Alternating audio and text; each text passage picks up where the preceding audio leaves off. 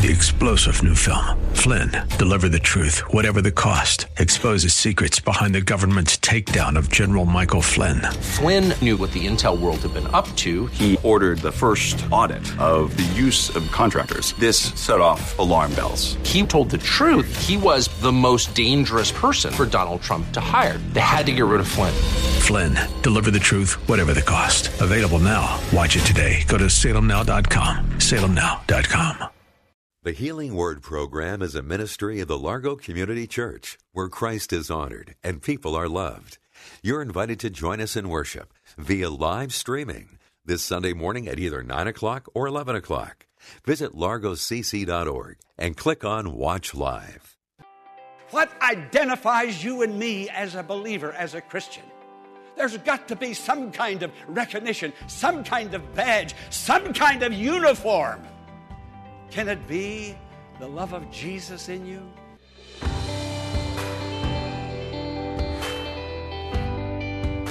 In 2 Chronicles chapter 20, the Israelites faced a dire situation as the vast enemy army was coming to destroy them. But God had another plan of deliverance and victory. Today, Pastor Morris takes us back to that seemingly hopeless situation, and through the power of God's Word, tells us how we can overcome life's trials by placing our faith in Jesus and letting Him fight the battle for us. Let's join the congregation of the Largo Community Church for the message, A Place Called Victory. Normally we think of victory as something that is achieved. We win the victory. We achieved the victory. We fought and won the victory.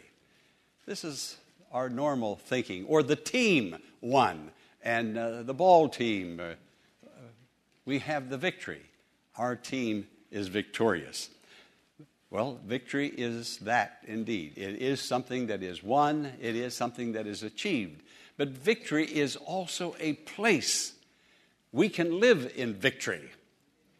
This is God's promise to us, and many of you are experiencing that victory.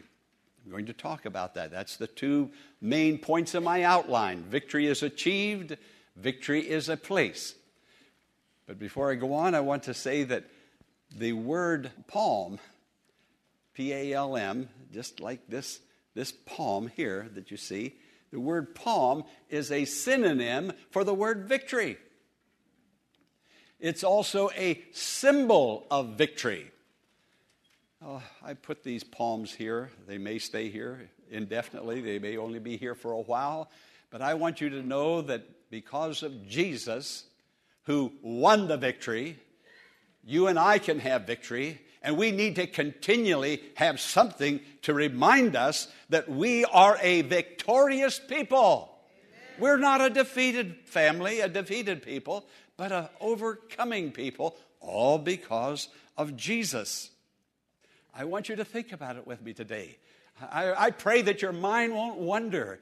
That it will go to the cookout this afternoon or to the party or whatever you're going to do. I pray that you will think of Jesus and the decoration that He proudly, in all humility, wears for us. Now, palms are also connected with Jesus and related to Jesus. We know the story or the incident of Palm Sunday, how that when He went into Jerusalem riding the little donkey, that the people took the palms and they waved them in celebration of the King. And they sang the hosannas because their King was coming. A week later is when He was judged and crucified. But here's the thing that sometimes staggers my mind with humiliation and with praise. The people and Jesus were celebrating the victory before He had the victory. He celebrated a week before He died and rose from the dead. They were celebrating as though it were already done, because in heaven and in the heart of Jesus, His love was so great, it was already accomplished. He was celebrating, and the people were celebrating. And then a week later, He goes to Calvary carrying our sins in His own body and he is crucified, and he cries out, "It is finished." But before he said it is finished, he celebrated, and the people celebrated. What a Savior. He knew why he had come. He said, "For this purpose I came into the world." And whether it's after I say I finished or before I say it is finished, we will celebrate your salvation and the redemption that has been given to you freely from the Lord Jesus Christ. In Psalm 129, Jesus is prophesied as the one who the plowmen have plowed deep furrows on his back. He wears the scars. He will always wear the declaration of scars. Scars are usually ugly things. Scars are something that we want to correct and do away with. We want to cover up. But Jesus wears the scars for us. When he arose from the dead, that very evening, the disciples were in an upper room with the doors closed and the doors locked for fear of the Jews, because they knew what had happened to their Savior, and they were frightened that it was going to happen to them also. The Jews were making an effort to stamp out Christianity before Christianity was even called Christianity. And so they gathered in the upper room, the disciples, and bolted the door. And that very evening, Jesus arose from the dead in the morning on Easter Day. We'll call it Easter Day. But Easter evening, he appears to the disciples. The first thing he says to the disciples, "Peace be to you." And then the second thing he said, "See my scars. Look at my scars." I pray today that in my heart and yours and in our mind, we will see the scars, the price that he paid. Well, the disciples were so overjoyed. They knew beyond a doubt that they were loved with an everlasting love. Well, Thomas was absent. Friend, it's a dangerous thing to be absent. Thomas was absent. They were so excited, they told Thomas. Thomas says, "I hear what you're saying, but I just can't accept it. I just can't accept it. I can get it up here, but I really can't believe that he came and appeared unless I can see the scars. Unless I can see the scars." Again, friend, listen. Unless I can see the scars. Put my hand in that scar. Put my hand in his side.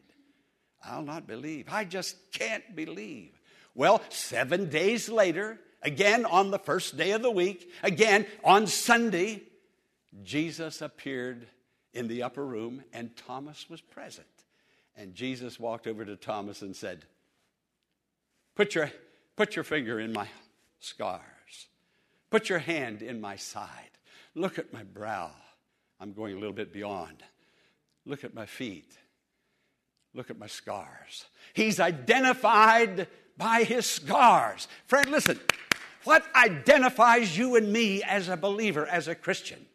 There's got to be some kind of recognition, some kind of badge, some kind of uniform, something that sets you apart and distinguishes you. Can it be the love of Jesus in you? The caring love of Jesus, the sacrificing love of Jesus? Can it be? That's the only badge that we can wear. And that's the badge that Jesus wore. And that's the message of the scars.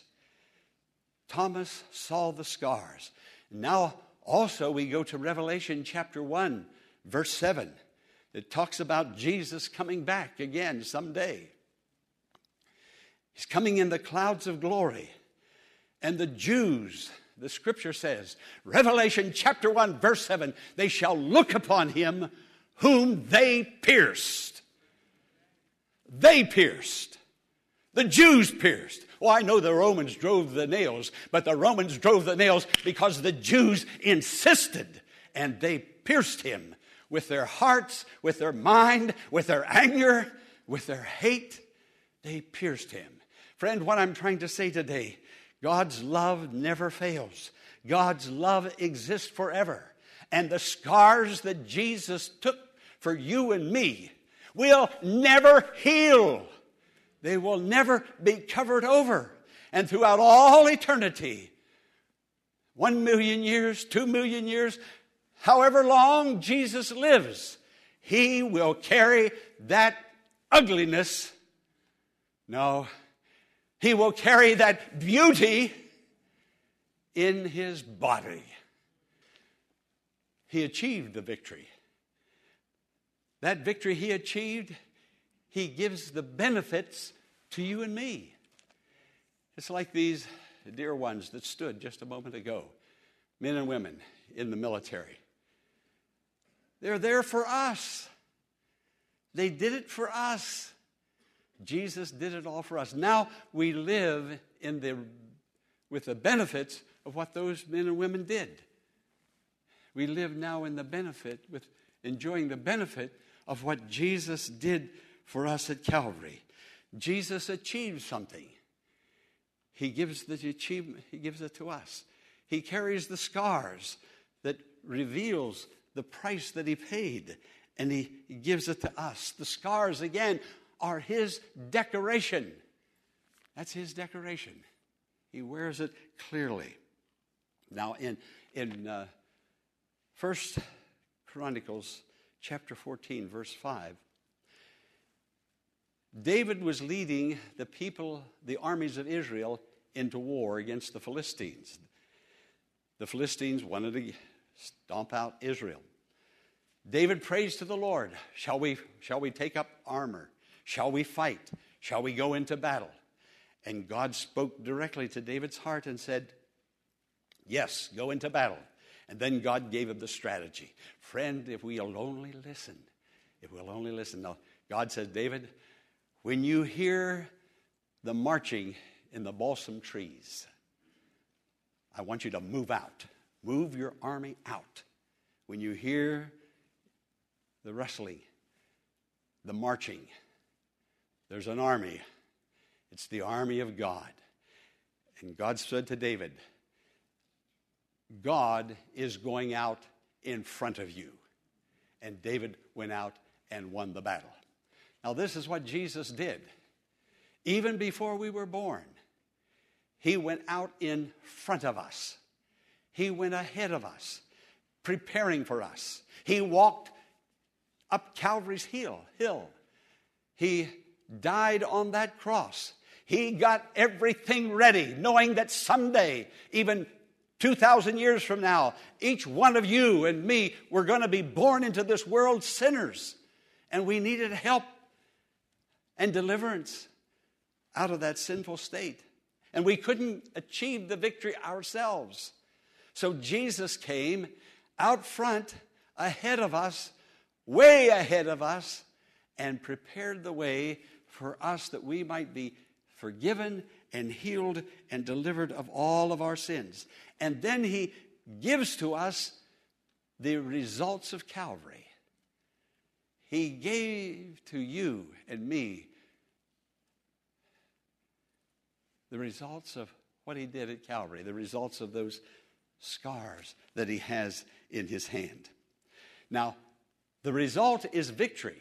A moment ago, I said victory is a place. Victory is a place where you and I are to live. And friend, I want you to know, God doesn't want you to be a defeated Christian. He wants you to live in victory. But I know there are battles, and I know there are temptations and circumstances that are contrary to our happiness.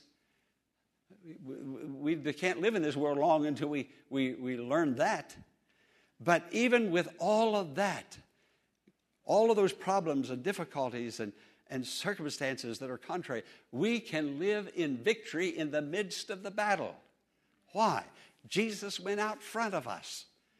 We can live now by following him and seeing Calvary and focusing on the scars.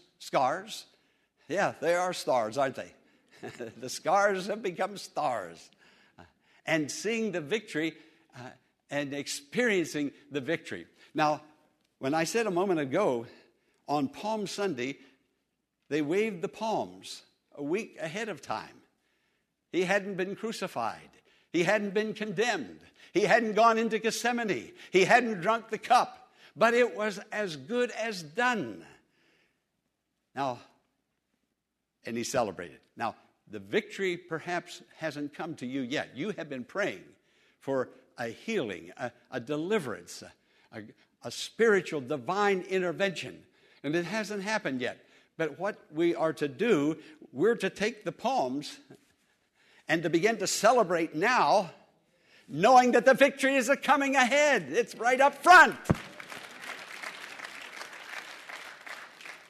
If we will celebrate now, we will guarantee the victory is going to come and the prayer is going to be answered. Yes, we will testify, we will sing, and we will acknowledge God's blessing when it comes. But knowing that we serve a God that hears and answers prayer, a God that performs the impossible, a Jesus that says, only believe, all things are possible. Knowing that, deep down in our heart, we can say, yea, though I walk through the valley of the shadow of death and all hell is against me, I can celebrate because I know I have a Redeemer who has redeemed me, and I have the benefits of that redemption. And I'm enjoying it today. It's in my heart now. In Daniel chapter 6, Daniel was put in the lion's den. You remember the story from Sunday school days? The king, Darius, had put out a decree, prompted by his advisors. You need to be careful who you talk to and who you listen to. They said, and Darius loved Daniel. Daniel was his friend. He respected him. He had no idea that these people were plotting against Daniel. They said, if anybody prays to any other god or any other person other than you, O king, let him be thrown into the lion's den. Well, this is another sermon for another time, but I'll move ahead quickly. They put Daniel in the lion's den. The king couldn't renege on the decree. It was the law, the Medes and the Persians. And they put him in the lion's den. Well, the king couldn't sleep all night long. But the king said to Daniel, Daniel, you have a God. You have a God that you serve. You have a God that's going to take care of you. Friend, sometimes the unbeliever can tell the Christian, you are a Christian. You are saved. You shouldn't act and behave that way. That's what this heathen was telling the believer. You have a God that's going to take care of you. And the scripture says the king couldn't sleep all night long. And the next morning he got up at daybreak and he goes to the lion's den. And before he looks into the lion's den, he gets way back and he hollers, Daniel. But basically he was saying, are you alive? Are you there? Did your God save you? The God you serve, did he save you? And he waited for an answer. And the answer came, O king, live forever. God sent an angel. God made those lions into like little newborn puppies. See, Daniel walked into that lion's den with victory in his heart. He walked in with full assurance that God was with him. And indeed, God was there. Think of Paul and Silas in jail. All because they cast a demon out of a girl that told fortune tell. She's a fortune teller, told fortunes. And the income was taken away from the men who really owned that girl. They put Paul and Silas in jail. Now, Paul and Silas didn't go in there defending themselves and jumping up and down and saying, listen, I have my rights. You can't do this to me. I'm a Roman citizen. Not because I bought my citizenship, but because I was born a Roman citizen. I'm a Jew, but I was born in Tarsus. I'm a Roman citizen. He didn't say a word, neither did Silas. They didn't go in there stomping and demanding and didn't get inside there and scream and holler and rattle the bars. Let me out of here. You are unjust. You've done me wrong. Let me out of here. No. You know what they did? They started singing songs. It was a duet, Paul and Silas. One sang bass, the other sang tenor maybe. I don't know. But they began to rejoice, and then instead of them rattling the bars, an angel came down and rattled the bars and shook the whole jail to the extent that the doors opened up. Listen, friend, let God open the doors. Look to Him. He'll make the way. He'll send an angel, whatever it takes. So you are in a trial. You're going through a hard place. It is a difficult time. But don't get too excited. Don't pity yourself. Look to the Lord and take the poem, not literally maybe, but in your heart, begin to wave praises to the Lord who's going to take you through and bring you out on the other side. There was a lady that she was a member of another church. And she went into surgery. You know, you have to take your rings off and your watch and everything else, all jewelry. You have to take everything off. But she took a nickel, a 5-cent piece, and she put it in the palm of her hand. And the side that says, "In God we trust," she put that and pushed it right into the palm of her hand and just closed her hand. Nobody noticed that she had that. But she said it was a very difficult surgery. It was a life-threatening surgery. It was such a situation that she may have never came off the operating table. But she went in with calm in her heart.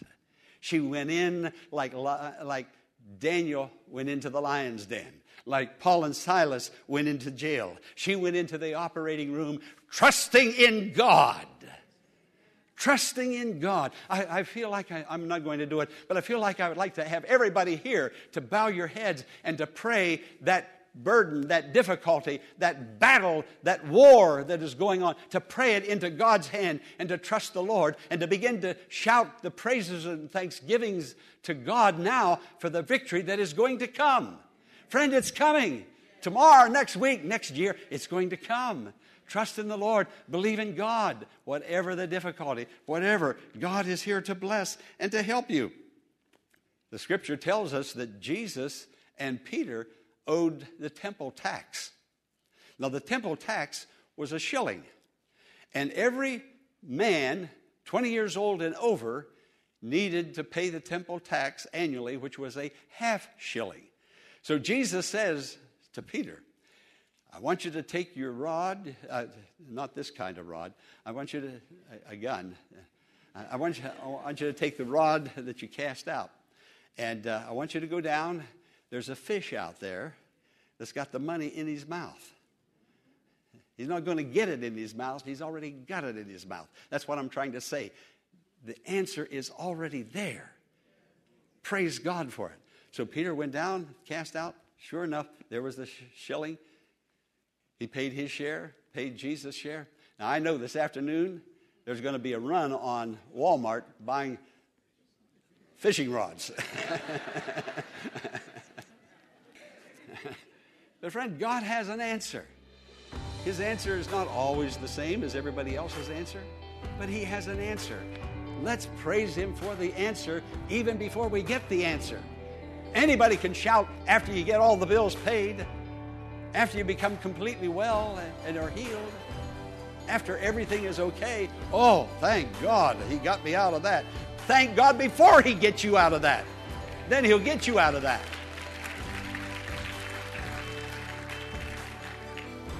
God has the answer to your situation today. And even if it seems there is no way out and defeat is imminent, trusting and believing that He is with you has already taken care of the problem and will set you on a path of overcoming victory and true joy in life. God's with you right now, so take your concerns and worries to Him through prayer. We hope today's healing word has been a blessing and has encouraged your faith in God to grow. We invite you to email Pastor Morris directly at contactus@thehealingwordministries.com and share your blessing, or send a prayer request and Pastor Morris will pray for you. When you email, be sure to mention the date of today's program, and we will send you a link that you can use to download an audio copy of the message free of charge. The Healing Word is a ministry of the Largo Community Church and exists to grow your faith in God and lead you to a closer walk with Jesus. But we can't do it alone. Will you consider partnering with Pastor Morris today by praying for the ministry? And consider sending a gift to help us in reaching those who are struggling with life's challenges and need hope for tomorrow. You can make your tax-deductible donation in a matter of minutes by visiting our website, largocc.org. Click on the Healing Word and follow the Donations tab to complete your support of this vital ministry. Be sure to tune in tomorrow at this same time for another edition of the Healing Word. Until tomorrow, blessings on you.